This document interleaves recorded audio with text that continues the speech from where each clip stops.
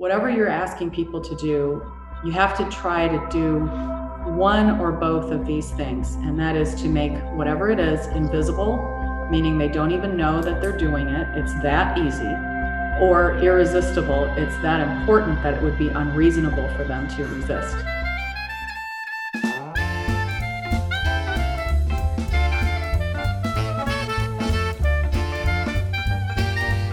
Welcome, everybody, to A Quality Podcast Season 2. We are joined today by Marnie Schmidt, President and CEO of Marnie Schmidt, LLC, and author of Tribal Knowledge, an expert in ISO, quality systems, certified Six Sigma Black Belt, and all of the bells and whistles. Also just a generally great human being. So we're excited to have a conversation with Marnie today about the inclusion of quality systems with Lean and Six Sigma in your business operating system. Marnie, welcome to the show.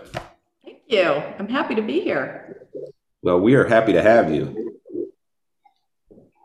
And I'm just this ring light is not going with my hangover well. So I'm just going to go ahead and there we go. That works. Jake, take it away. Why don't you tell us a little bit about yourself, Marnie? Okay. I live in Tampa, Florida, home of all of the champions of all of the sports. I grew up professionally in the automotive industry in the Detroit area. And so I had the good fortune, you had a guest that was Megan, that was an admin. Mm-hmm. I kind of had that sort of a start, my very first job. And just by a weird set of events, I went from that to an opportunity to help out in purchasing. And then I went into quality and I started doing all of these supplier visits. So in the automotive business, the company that I worked for was in seatbelts. And so in seatbelts, there are a lot of different things going on. There's steel and there's plating and painting and heat treating and making of webbing and plastic injection molding. So I got a really nice preview of lots of different industries very early on in my career. And I could start to see how the quality systems are so similar depending on whether you're making donuts or seatbelts, it doesn't matter. So it was nice for me, just like I think one of your other guests said once before, that you kind of fall into quality. I don't think anybody grows up wishing, ooh, I hope I could grow up to be a quality person someday. We all just have such a weird pathway into it. And I've just been fascinated with it. And I've grown with it, rolled with the punches, and Lean came along and that was kind of new. And so it's just been exciting. And I learned something new about this through working with different industries every day. Well, awesome. That's interesting to know that you were in the seatbelt industry when quality finally clicked for you. Buckle up, everybody, because this is as good as it gets. Well, that's pretty awesome. I will tell you that the progress in the industry around consistently producing products that meet or exceed technical specifications and needs has largely been driven by transportation, mobility solutions, and the need for safety. So the automotive industry is often upheld as the gold standard. That's probably not fair. It might be more like aerospace, but everybody uses a car, right? And at some point we realized we couldn't continue to produce Three Sigma outcomes without a lot of people dying on the highways. And that gave rise to kind of an entire industry within an industry around repeatability and scalability and quality. So it's interesting, seatbelts, that's an example of it has to work every time, it can't fail, right? Yeah, I mean, it's just like all of us. I think the very first bit of any sort of professional quality training any of us would have had is that example of, the several things. What if 99% of the planes don't crash? What does that mean? If 99% of the baby seats don't fail, is that good? And all of that, that's the very first thing that we learn about is, 99% sounds pretty good until it isn't. Right.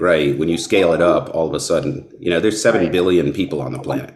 So if 99% of them survive their car trip to work today, it's the worst mass casualty event in human history, right? Right. Yeah. And so I think then, therefore, what happens is people gravitate toward this field. We tend to be those perfectionists and the people that actually understand that and that pursuit of that last 1%. And then there's the rest of us. And so then already that puts us in a place where we're championing something that isn't necessarily valued by other people right away, without some guidance and without some explanation and without some ambassadorship to get people to understand the importance of it. Well, if I could just fanboy for a second, my favorite 1% out of Marnie here is that she takes the driest subject known to human, and that's a weekly update about ISO 9001, and then memes it and makes it relatable. So you already have a special place in my heart for exactly. Thank you. I can't believe. Great call out. Definitely, your skill in presenting material is often perceived as, put me to sleep material. Well done. Thank you. I appreciate that. Yeah, I mean, that's just what I can't believe how much time I spend on just that very thing, because people will not open that book. They will not look at it. I mean, they won't do it. They will not do it. And so I just spend so much time explaining and translating that, which is one of the things that we said we would talk about today, is just figuring out how to communicate quality to people without communicating to the masses the way we communicate with each other as quality professionals. We really have to use two different languages to get people to hear the message. If we start talking about the tools, if we use too many of the tools and too many of the words, people just, whatever.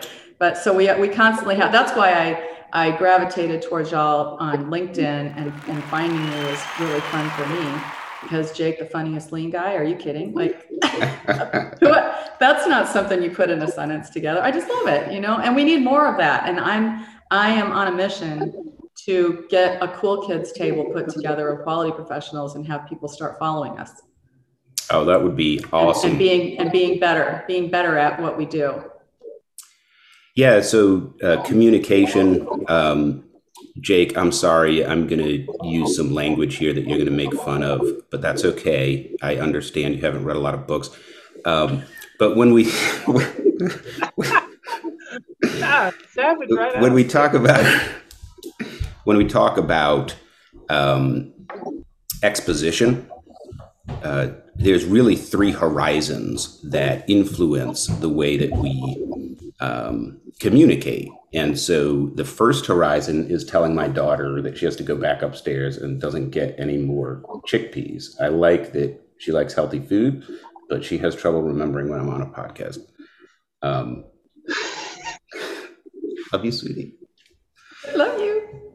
So there's three horizons, and the first is my horizon, right? So if I'm reading a book like a quality text, that text has to communicate with me, and I have an obligation to come to terms with the author, right? So this is not like a critical reading project when you're talking about a quality text, and then there's the second horizon, right, which is the person that I'm communicating to, right? And then there's the third horizon, which is the bridge between the original text and the final audience, right? And I play the role of sort of introducing that bridge. And the methodology there is going to change dramatically depending on who you're talking to. So when two doctors get together, they're using jargon because jargon is precise language that communicates clearly among professionals. If a doctor talks to his patient with jargon, how does she sound? Exactly. Like an asshole. Is that fair? Mm-hmm. Right? Exactly. Well, your left digital phalanges distal end is looking to be a bit medulla oblongata, and you're like, I didn't go to medical school, dumbass. That's why I'm paying you. For sure. sure. And I think we need to remember, bedside manner. That's a nice analogy that we need to remember that when we talk to people. And I see it all the time, and as I'm sure you do, because we don't get invited in to help with consulting projects without dealing with the quality people that are already there. Right. And sometimes when you see what the company is working with, you're like, boy, where do I start, with this guy here or with the project? Right. Yeah, I know why you called me, right? And as I've gone sort of along, and advanced and gained more exposure and experience and opportunity, the same things keep popping up. And the gap for most of the companies that I'm helping is always in communication and leadership and interaction between people. Here's a great way to think about it. If you have a lean tool, right? If that lean tool or quality tool, whatever, could make you successful, if the tool could make you successful, then there would be no need for a human, because you could automate that. So the fact that we have people in quality, a lot of them, depending on the industry, right, is a great indicator that the tool is not what makes you successful, right? It's the people. Kind of like if you give, 17 people a hammer and say, go build a house, the hammer ain't going to build the house. And if the people can't work together and don't know what they're doing, I'd actually like to see that project. That would probably be pretty interesting. Or if you're that person who falls into quality and they only know one tool, it's the hammer, and then everything looks like a nail, and because that's all you have is a hammer, right? Right. So, and I see a lot of that as well, because the thing about your book, John, about you took a step all the way back and you said, don't worry about anything but the supervisors. Let's figure that out first. I like that, because there's definitely not enough material out there for that situation, that so many people, they're the best operator and they're the ones that are always promoted. And then it's like, swim, baby, swim. They just don't, they're not given anything. They're not, and quality people are very similar. There's just like one person that was interested in, for me, it was a weekend emergency sorting project at a company that we were making wire harnesses. And that was when I was in college. That was before I even had a professional job. And I stayed a weekend and I had calipers and I was able to be measuring something. And it was like, wow, this is super fun. Because, that's just the weirdo that I am. But we fall into that. And then people just go, oh, cool, somebody's going to work on quality. Awesome. Because we all hate it. And then you're kind of left alone, and you either pursue the right information and develop a lot on your own. It's a lot of self-taught and self-development. Or you can maybe you get a mentor, and maybe you just, like for me, it was making a lot of mistakes and learning through a lot of years of pain. And it was in a rough industry. And so, you try and fail, which isn't the only, it's not the worst way to learn, but there's a lot of better ways. And I'm glad that there is more resources out there for people who are in quality. But I think the one resource that really isn't is something you can't teach, which is personality, and, something that you can teach, which is salesmanship. And we need to learn better salesmanship in our profession. Yeah, absolutely. I think that, challenging the approach we take to the rate of acceptance is far more important than anything we go to actually change. Exactly. Yeah, it's a both great points, right? So salesmanship, I kind of have a list of skills, and wow, okay, so I'm going to branch off a little bit here. So I've been collecting skills that I've found to be most useful for leaders to get the change that they want. And the sales bucket is probably at the top of that list. Now, that can be confusing because sales is a broad topic and there's a lot of crap out there on the internet about sales, right? We're not talking about Glengarry Glen Ross, right? We're talking about the skills that go into understanding the order in which to address issues versus present features and benefits, persuasion, and emotional intelligence that goes into that, right? So sales is definitely up there. But I heard a really interesting podcast the other day, and for the life of me, I can't remember, so I can't attribute it. But it was a Navy SEAL or former Navy SEAL, and he wrote a book about attributes, and I think it's called The 25 Attributes. And he was saying he was having trouble training these highly trained Navy SEALs, and top brass was really concerned because such a low percentage of these already trained professionals were successfully graduating from this training. And they ordered an analysis. And when he got done, he found out that the problem was not skills, it was attributes. And what he meant by attributes were things that are sort of inherent, and a lot of it has to do with how you were raised and that sort of thing, but can be developed. So an example that he gave was shooting a gun is a skill, and I can train you how to do that in 2 hours at the range. But the ability to go into a room that has hostiles and hostages and know who to shoot and who not to shoot and when to shoot depends on a lot of attributes that are much more difficult, right, to develop. So as I've gone through my list, and I hadn't heard that distinction between skills and attributes, and maybe he made it up, I don't know, wish I could credit the guy, but I've started a second column, which is like attributes as opposed to skills, where I'm just cataloging, here are the attributes that successful leaders display, and here's some that they kind of don't. And definitely when we're talking about quality, operational improvement, anything that involves change, salesmanship is at the top, right? Exactly. Getting people to be comfortable with it, which, there's instant resistance and you can't respond to that resistance and be successful. So you have to create that environment of calm for everyone. And I think that's where a lot of us just go sideways right from the get-go is relying on whatever the reason for the change is. It's regulatory because ISO says. We just love to do that, and it is rarely successful. If you can get people to begrudgingly comply, but that's not the same thing as a sustainable change, right? Yeah. Going back to seatbelts, great example, right? Do you tell your kid buckle up because Uncle Sam says so, or buckle up because it could save your life, right? It's Exactly. better for you. Right. Exactly.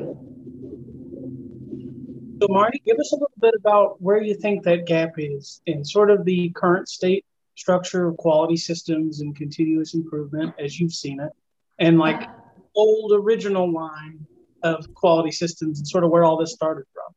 Well, right. So in my lifetime, my professional lifetime, there was QC, quality control, and then we thought, well, that's just not fancy enough. We need quality assurance because we want to be proactive. Okay, so then we went to QA, and then we started to embrace some quality management systems, and we started to introduce the idea of risk. And so right at that point, we started to separate into risk and quality, like they were somehow really different from one another. So there is a risk management industry in and of itself, which is crazy. It's just crazy that we have segmented ourselves to the point that we have. And then Lean and Six Sigma came along, and we even have arguments. Y'all make me laugh. Some of the people that will pop off on LinkedIn, continuous improvement versus continual improvement. Lean is not the same as Six Sigma and all of that stuff. And, we get it, you get it. So that part, and then we have the old quality QC, QA, quality systems, quality department. And then for some reason, I think a lot of people got very disenfranchised with the ideas of AS 9100 in the aerospace industry, ISO 9001 in general industry, IATF 16949 in automotive. We got sort of like everybody raced to get certified and then didn't see a better outcome in quality of their products. They just saw more admin and more work, and they created positions for people to push papers around. And they were like, yeah, but what about the quality of the product? And Lean and Six Sigma was all too happy to pick up the torch and say, yeah, it's better. So there were so many companies that have sort of said, well, we can't let the quality system go because we have to be compliant. We have to keep our certification to X, so that we're just going to let them go do that, put them over in a closet like Milton in Office Space. We're just going to move them to the basement, and CI is going to be the new champions of improving and, and better quality and more profit and less waste and all those things. And so is that your experience as well, where you work with companies and they have these two things running parallel and oftentimes not really interacting or interfacing at all? Yeah, so I have had a couple of experiences that were fascinating. So I worked for this company that was in the logistics space, not manufacturing. And I had a lot of respect for them because they actually had a vice president of quality, and this person was in charge of quality and continuous improvement. But interestingly, they had two entirely different departments. They reported to one guy at the top, but you had your quality department and you had your continuous improvement department. So the continuous improvement was all really lean. There wasn't a lot of Six Sigma element there, even though they had a Six Sigma certification program in the company and a director of Six Sigma. It didn't get used, at least the Six Sigma part didn't, just the lean part. So you'd have somebody doing a black belt and there's literally no statistical process analysis involved. So in my mind, you can't really call that Six Sigma. They weren't using that part of it. And then over here, we had some customers that were automotive, so they had to have their AQP certification. All of our sites were supposed to be ISO 9001 compliant, even if the customer didn't require it. And even if we didn't pay for the certification because somebody didn't want to. And we had a business operating system that sort of required compliance there because it's better. Like you said, it's not because we have to, it's actually better for the company, right? And I actually worked at a site that had a lean champion or whatever they were calling them, right? We don't have traditional job titles anymore. But like a lean champion and a quality manager under the same roof, same company, same building. And you want to talk about tug of war. It was interesting to watch. It is interesting. I actually joined a company several years ago. There was this is the most extreme example that I've experienced myself. There was a quality department who, by the way, was on double secret probation because their ISO certification was in jeopardy. They had several major nonconformances. It was a whole thing.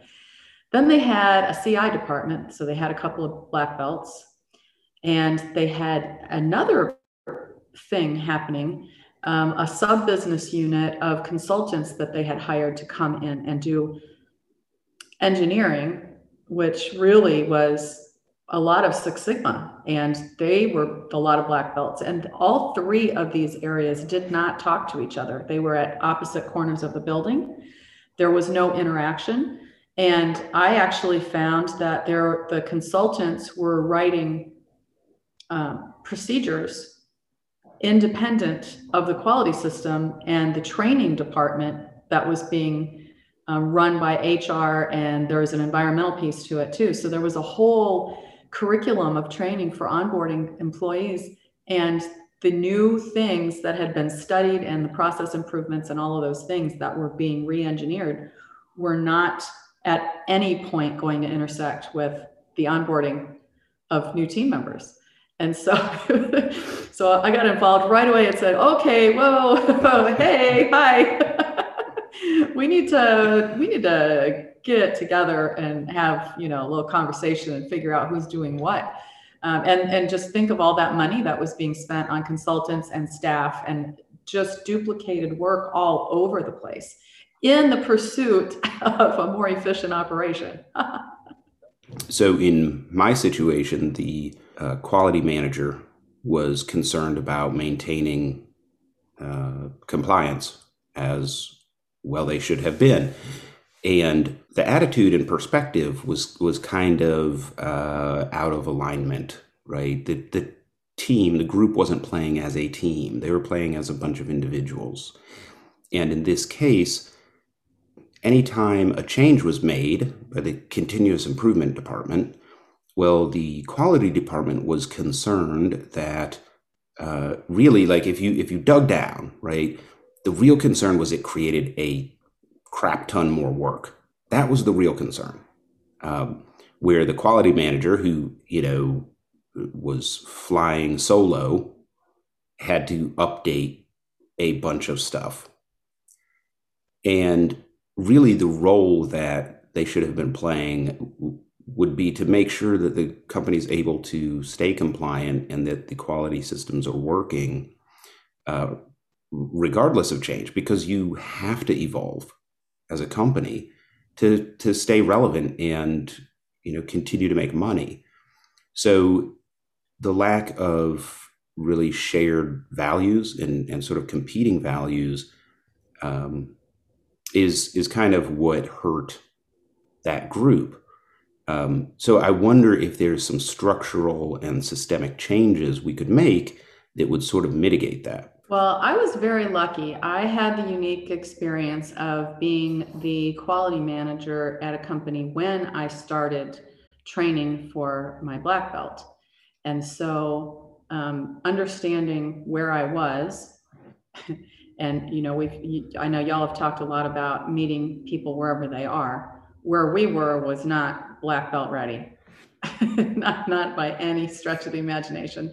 So I thought, also, I don't think training is enough ever to just go and hear some theory without practicing, and even getting your black belt, you practice, but a lot of practice is better than a little bit of practice.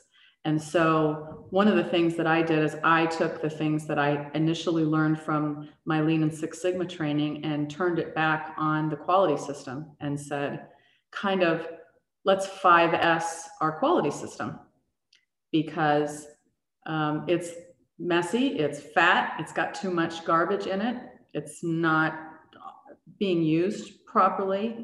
Some things could be reformatted.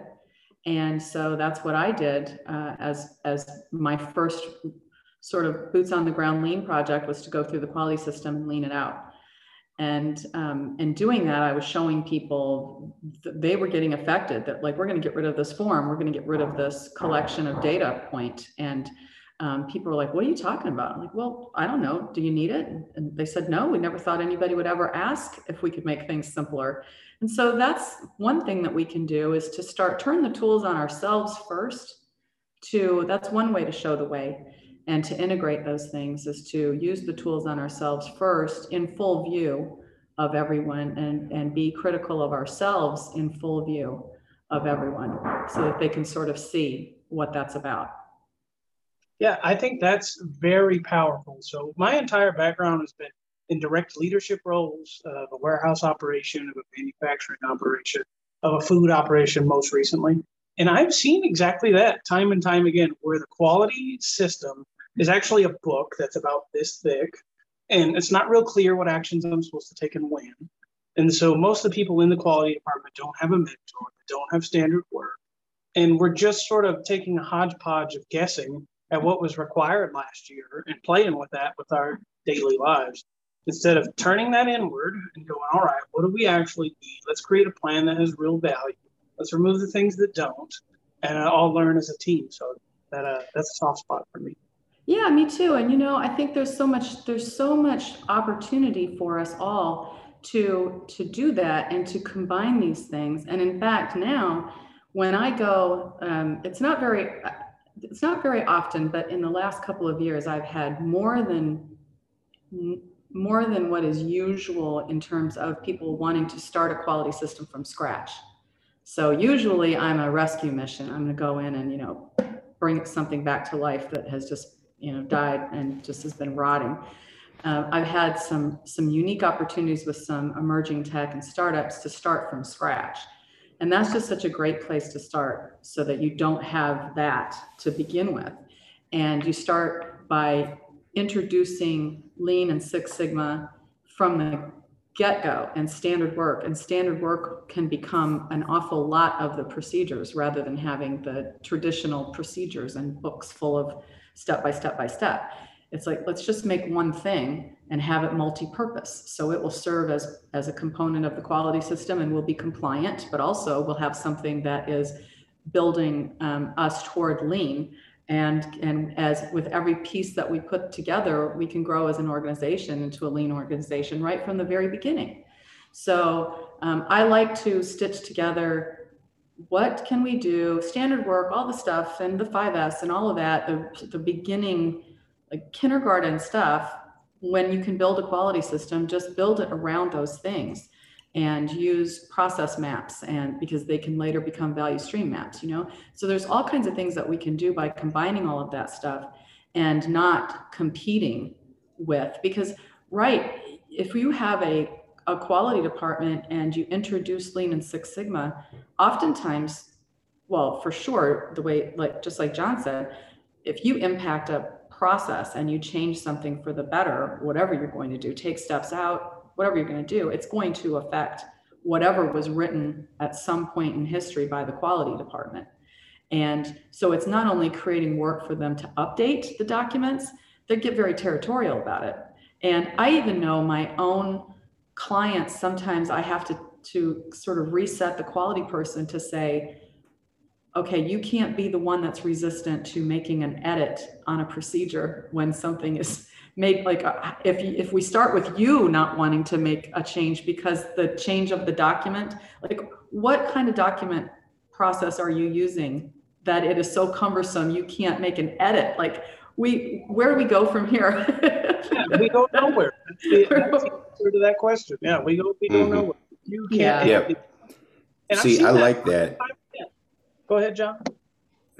Well, I like that whole paragraph, Marnie. It brings up, kind of three different things to touch on. One is just, look, to make this sort of completely obvious for everybody out there, this is why you need to work with Marnie or people like Marnie, because the sort of external marginal consultant, right? The additional skill and knowledge and experience that you get there. This is somebody who has experienced a lot of different scenarios and has a lot of different examples to draw on and can help you evolve so much more quickly, right? So sometimes the selling point for working with an external vendor on things like this is just, well, I don't have the capacity, and that's good. It's a good motivation, but you might have the capacity and still need to work with an external expert because they bring that fresh lens and all of the experience to the table. And of course, we have to set aside our egos, to take advantage of that. But a couple of the other things that you brought up, like when we talk about the quality system and what we can do to make it more efficient and more effective and start the integration journey, right? Let's 5S it ourselves. Two things that sort of worked for me. The first was, again, the more I do this, the more I see that leadership, communication, and the soft skills are more important than the technical knowledge, especially as we, have moved into a realm where I can Google stuff, right? And I sat the team down and I said, okay, look, this is like a professional football team. You've got a quarterback, you have a wide receiver, you have a running back, right? You all have a role to play. We're on the same team. We're going in the same direction. And, the business is kind of like the coach or the general manager that says, here's the game that we're playing. And our job is to do this, this, and this. And we just shared, here's our job. And so for the quality manager, it was sort of revelatory. Wait a minute, what is my role and my function? It's not to guard my territory. It's not to make sure that we're certified. My job is actually empowerment and support of the business going over here. It's going to change. We have to pursue new business, methodology, strategy, continuous improvement. That's not optional. This was in tier 1 automotive, so it's pretty competitive, right? My goal is to make sure that we do it safely, right? That's what the compliance part actually is. So just having the conversations with everybody in the room, we're all going to sit around the table and talk about what is my role on the team, right? And how do I serve the rest of the team? And just changing that mindset. You know, you were talking about why is it so difficult and cumbersome that there's resistance to change? Because look, it's true in so many different areas, but a lot of the resistance we get is it's going to add more work and I don't know how to do it yet, right? Exactly. I have a few things that I try to keep my mind on, and I develop these theories just through resistance and having to push through resistance as a quality manager, you know, over the years. And so the first thing I started to remind myself and I learned was that whatever you're asking people to do, you have to try to do one or both of these things. And that is to make whatever it is invisible, meaning they don't even know that they're doing it. It's that easy. Or irresistible. It's that important that it would be unreasonable for them to resist. So I always ask myself, can I make this invisible? Can I make it irresistible? Because that helps a lot. And I think that too often we kind of bristle up about, I know they're not going to want to do this, and how am I going to push this through? Rather than just understanding, why is it difficult? Why is it difficult? I think your guest Karen said that. She said, we just make quality way too hard. We just make it way too hard. And so we need to think for a minute, how can we, if we need to make this change, how can we make it easier for everyone? And to your point about humility and wanting to be the change agent, we want to get out of people's way. We don't want to create work for anyone. You know, I also remind myself that really my job is to try to eliminate the quality department eventually, because we want the processes to be so well designed and to be so self-sustaining that we don't need a quality department to police what is going on. And so we need to understand, you know, again, going back to let's use the tools on ourselves, all of the things, quality, OpEx, CI, whoever you are within your organization, we need to understand our position as overhead. I mean, we're just overhead. And we need to minimize, you know, maximize our good impact and minimize our money suck on a company. That's really what we need to do. We just need to be conscious of that all the time and humble enough. You know, other people in operations, they want to always beat the drum of we add value. What do you add? You need to agree with them as a quality professional. You need to agree with them. Right.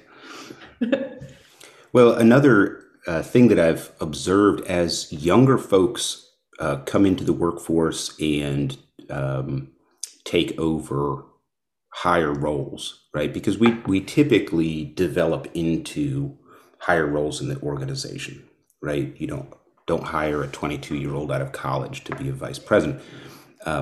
What I've noticed is their native forms of communication are pretty significantly different. Mainly digital, right? And some of the paper books that I've used at companies, it's like the Dead Sea Scrolls or something to these new kids. You know, they're like, how do I open this? Do I have to wear white gloves? You know, what is this thing that I'm doing here? You know, and how many trees had to die? You know, and I found a lot of advantage just switching over to apps for a lot of this stuff. And you can do it cheaply and for free. This is one of the things that we help companies do. Most people don't know that you can internally link PowerPoint. So you can create a training document that kind of feels like an app to somebody. And a lot of companies already have a license for PowerPoint for, you know, every desktop in the building. And you can just have like, here's how to do this job, or here's this quality policy. And you can have a picture with a link internally and click on it and it'll take you right there, right? And just by investing a little bit into the media, we've seen tremendous increases in knowledge retention, and compliance, because it's not just that it's challenging to go get a 3-ring binder and find the right tab and flip through it. It's also like a skill that's going away, you know? So learning point for, for me and for people going forward, the times they are a changing, and just adopting technology and methodologies that are congruent with the talent you're bringing in is a great way to get you closer to what you want. It's so true, and I am not an entry level aged person, so I'm still comfortable with books, but also technology. And I had the unique privilege of working in the definitely the most interesting industry I've ever worked in. So I said it was automotive. I did that when I was younger, and I found my way from the seatbelt manufacturing into the steel business and became partner in a place up in Detroit. And I thought that I had seen it all in the steel business, that it's dirty and it's huge and it's heavy manufacturing and all of that stuff. I came to Florida, and then I started working in logistics and learned a whole bunch of stuff. Then I got into lead acid battery recycling. Wow. I mean, there is nothing, that is a different planet. The culture is 1,000% different than anything I've ever seen before. It is the Wild West. It is as dirty as it can possibly be. It is as dug in with good old boys as I have ever seen in my life. I mean, you talk about some stubborn cusses. But the thing I learned most about I learned a lot, but the thing I learned very quickly was just the most interesting juxtaposition of this old, dirty, nasty. I mean, until only recently, it was being done in wide open air. It wasn't even enclosed in buildings. And so the process is you take batteries from cars and you put them through a hammer mill and you smash them to bits. And then you put them in like a water tank, and the plastic floats to the top and the lead sinks to the bottom, and everything else goes up in the air, and you have to reclaim it. And then you remelt it and make new lead out of it, is basically what happens. Well, in that environment, you have to wear a full face respirator all the time. You have to don all kinds of PPE, and at every break time, you take it all off. You shower, you have your break, you put it all back on, go back out. You do that 2 or 3 times a day. So that was just a whole different experience and working in that environment. But the inability to communicate was the thing that I thought was the most interesting. So you can't take your respirator off and talk to someone. So you're out in there. How do you write procedures? How do you train somebody? How do you do any of those things? And so these old sledgehammer wielding people were open to, let's make videos, because we can film the activity and then we can overdub it with audio explaining what's happening. And that's how we'll train people, because, trying to teach people, and there's some very complicated things that they're doing. They're doing chemistry. They're using all kinds of electronics, because, a lot of things are automated. So that really taught me, at such opposite ends of the spectrum, how to take something really old, apply technology to it, and modernize it. So so that just kind of opened my eyes to so many things. And using, and just like you said, good old PowerPoint. I mean, you don't have to do anything super complex to use technology and leverage it to make things really modern and not be so old school. John, I've got a PSA for you to put at the beginning of this episode. And that's, if your documentation is so old, Nicolas Cage is trying to steal it, it might be time for some technology. And what I loved about how you applied exactly what you talked about is, on your website, you can actually buy the line-by-line ISO 9001, where Marnie herself will give you the line-by-line. And this is what it means. This is what it's talking about. This is how to come to terms with what you need to do. So interesting that you had that experience and then directly applied it in the work you do today.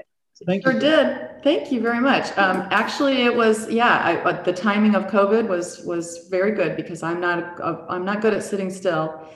And COVID, I mean, I'm sure that you were impacted as well, and I also really, really don't love Zoom consulting. I like to get dirty. I like to be there. I like to smell it and feel it and hear it and, all of it. So I had a little extra time on my hands for a couple of months there. And I thought, what am I going to do with that? I've always wanted to learn how to do all of this video recording and also I'm a little tired of talking about ISO line by line because I do it a lot. So I thought, let's make this scale a little more scalable so I don't have to keep saying it over and over again. So so there were a lot of reasons for that, but I've had some really good response and people, they will much more quickly click on a video that's going to tell them something than they will go through the ISO standard and try to translate it. That's a big problem. And just like you talk about communication all the time. The ISO standards do a terrible job of communicating. The fact that I have a career as a translator, that's, probably a good third of my business, if not more. I'm just translating ISO. It's crazy. Right. It's nuts. Yeah, in inventory 21 verse 6, thou shalt not have defects more than a percentage of. Right. ISO does that a lot. A lot. Yeah. Yeah, we've got this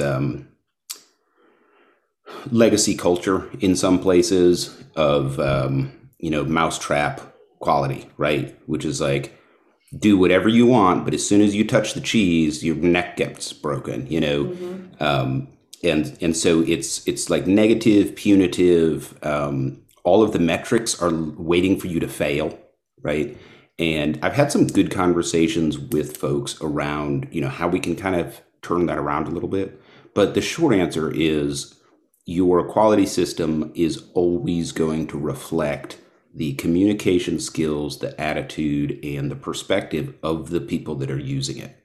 And the quickest way to start turning that corner is to be a decent kind of human and care about the people that you're serving and try to communicate with them at their level and understand the mission.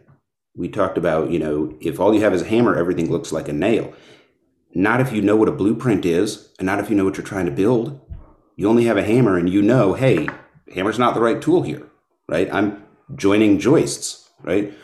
So in the same way, for quality or CI professionals, if you have that vision and you understand the big picture and where you're trying to go, and you care about the team that's getting you there, that goes a long way towards mitigating maybe some tools and methodologies that haven't quite caught up with the modern world, right? Oh, I agree. And again, with the establishment of a quality system, I think there's too much building going on in that phase when you start from scratch, instead of just recording what's happening. Because very few businesses are out there making things and shipping things and invoicing for things without there is a system. It's already there. You're just there to write it down. And so, my biggest peeve when I have to work with a company on a quality system is invariably I get there and they've already told everybody to go and write everything that they do down. And trying to undo that message is damn near impossible, right? Mm-hmm. And so, no, let's write down what we need to write down. If it was a new person, would you need to write it down for the new person? That's really the only litmus there is to whether or not we should write it down. And caring about people and talking to the people who do the work. The other thing is the supervisor will write down how something should be done rather than the way it's being done. And so, you need to hammer that out with a conversation, because, an aspirational procedure isn't a very good, it's not a very good thing. So yeah, you got to care about the people, go to the experts. Y'all have talked about that on, I think, every episode about, go to the experts and ask them how this works, and care about them and listen to them. And when they try to tell you, we should skip this step, we should blah, blah, blah, don't just automatically resist. Hear them out, because they probably have a great reason. Or if they roll their eyes or really complain about a data point, that is the lowest hanging fruit in the world, is if you just go to someone and say, how many pieces of data are you tracking? Show me your clipboards, whatever it is.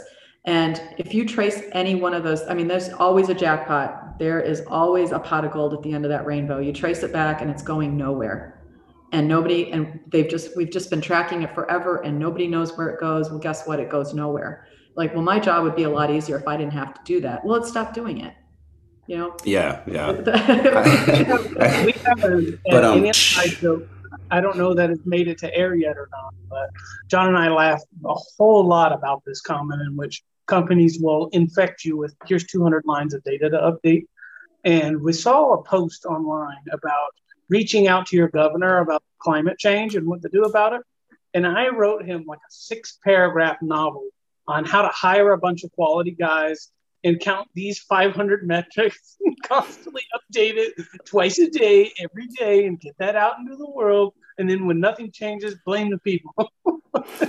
Oh, that's exactly right. Yeah, y'all, just this little sidebar. I was interviewed for a job at a major bank for continuous improvement.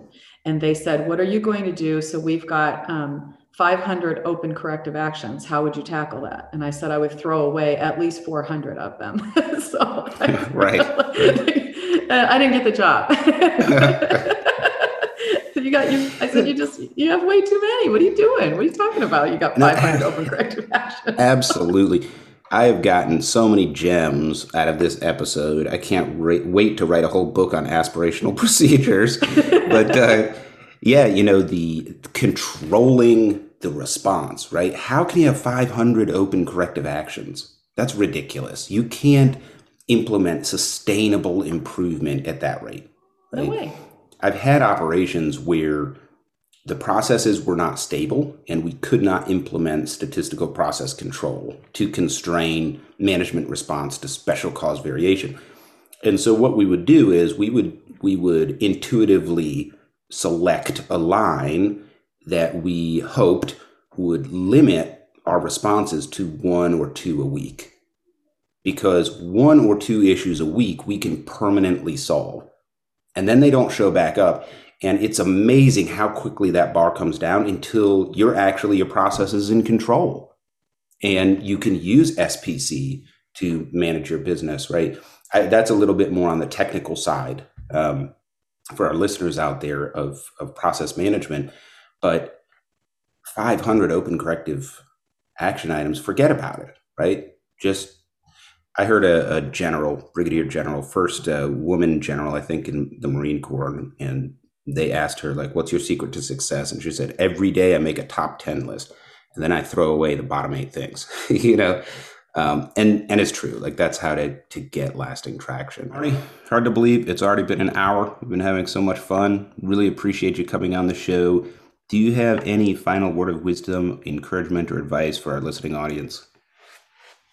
I do. I want more of what we're doing today. I would like to see more collaboration. I would like us to behave maybe a little bit more like craft brewers. They don't compete with one another. They collaborate, and everything is better because of that collaboration. And so getting together like this, supporting each other online, sharing ideas, doing more mentoring of each other, making quality cool. I think we can all do that. And if we have the right mindset, I love some of the leadership tenets that everyone has been discussing on this podcast. And I just want to see more of it. I want to see more collaboration and more interaction and in public, so we can all consume all this content together and get better and build a community. Well, if you're on YouTube and you are watching us, make sure you hit that like and subscribe button. John accuses me of moving around too much on the camera, so I'm going to get all the way in your face. If you are subscribed and you're like Marnie, where you can comment on every single episode. That was the most disturbing thing that I've seen all week. Marnie, thank you so much for coming on. It was a privilege for us and a lot of fun. How can folks get in touch with you? You can email me at marnieschmidt.com, or you can go to my website, marnieschmidt.com. You can find me on LinkedIn. All right, fantastic. Well, thank you for coming on. For everybody out there in YouTube land, thank you for joining us on A Quality Podcast. Goodbye. Bye. Thank you.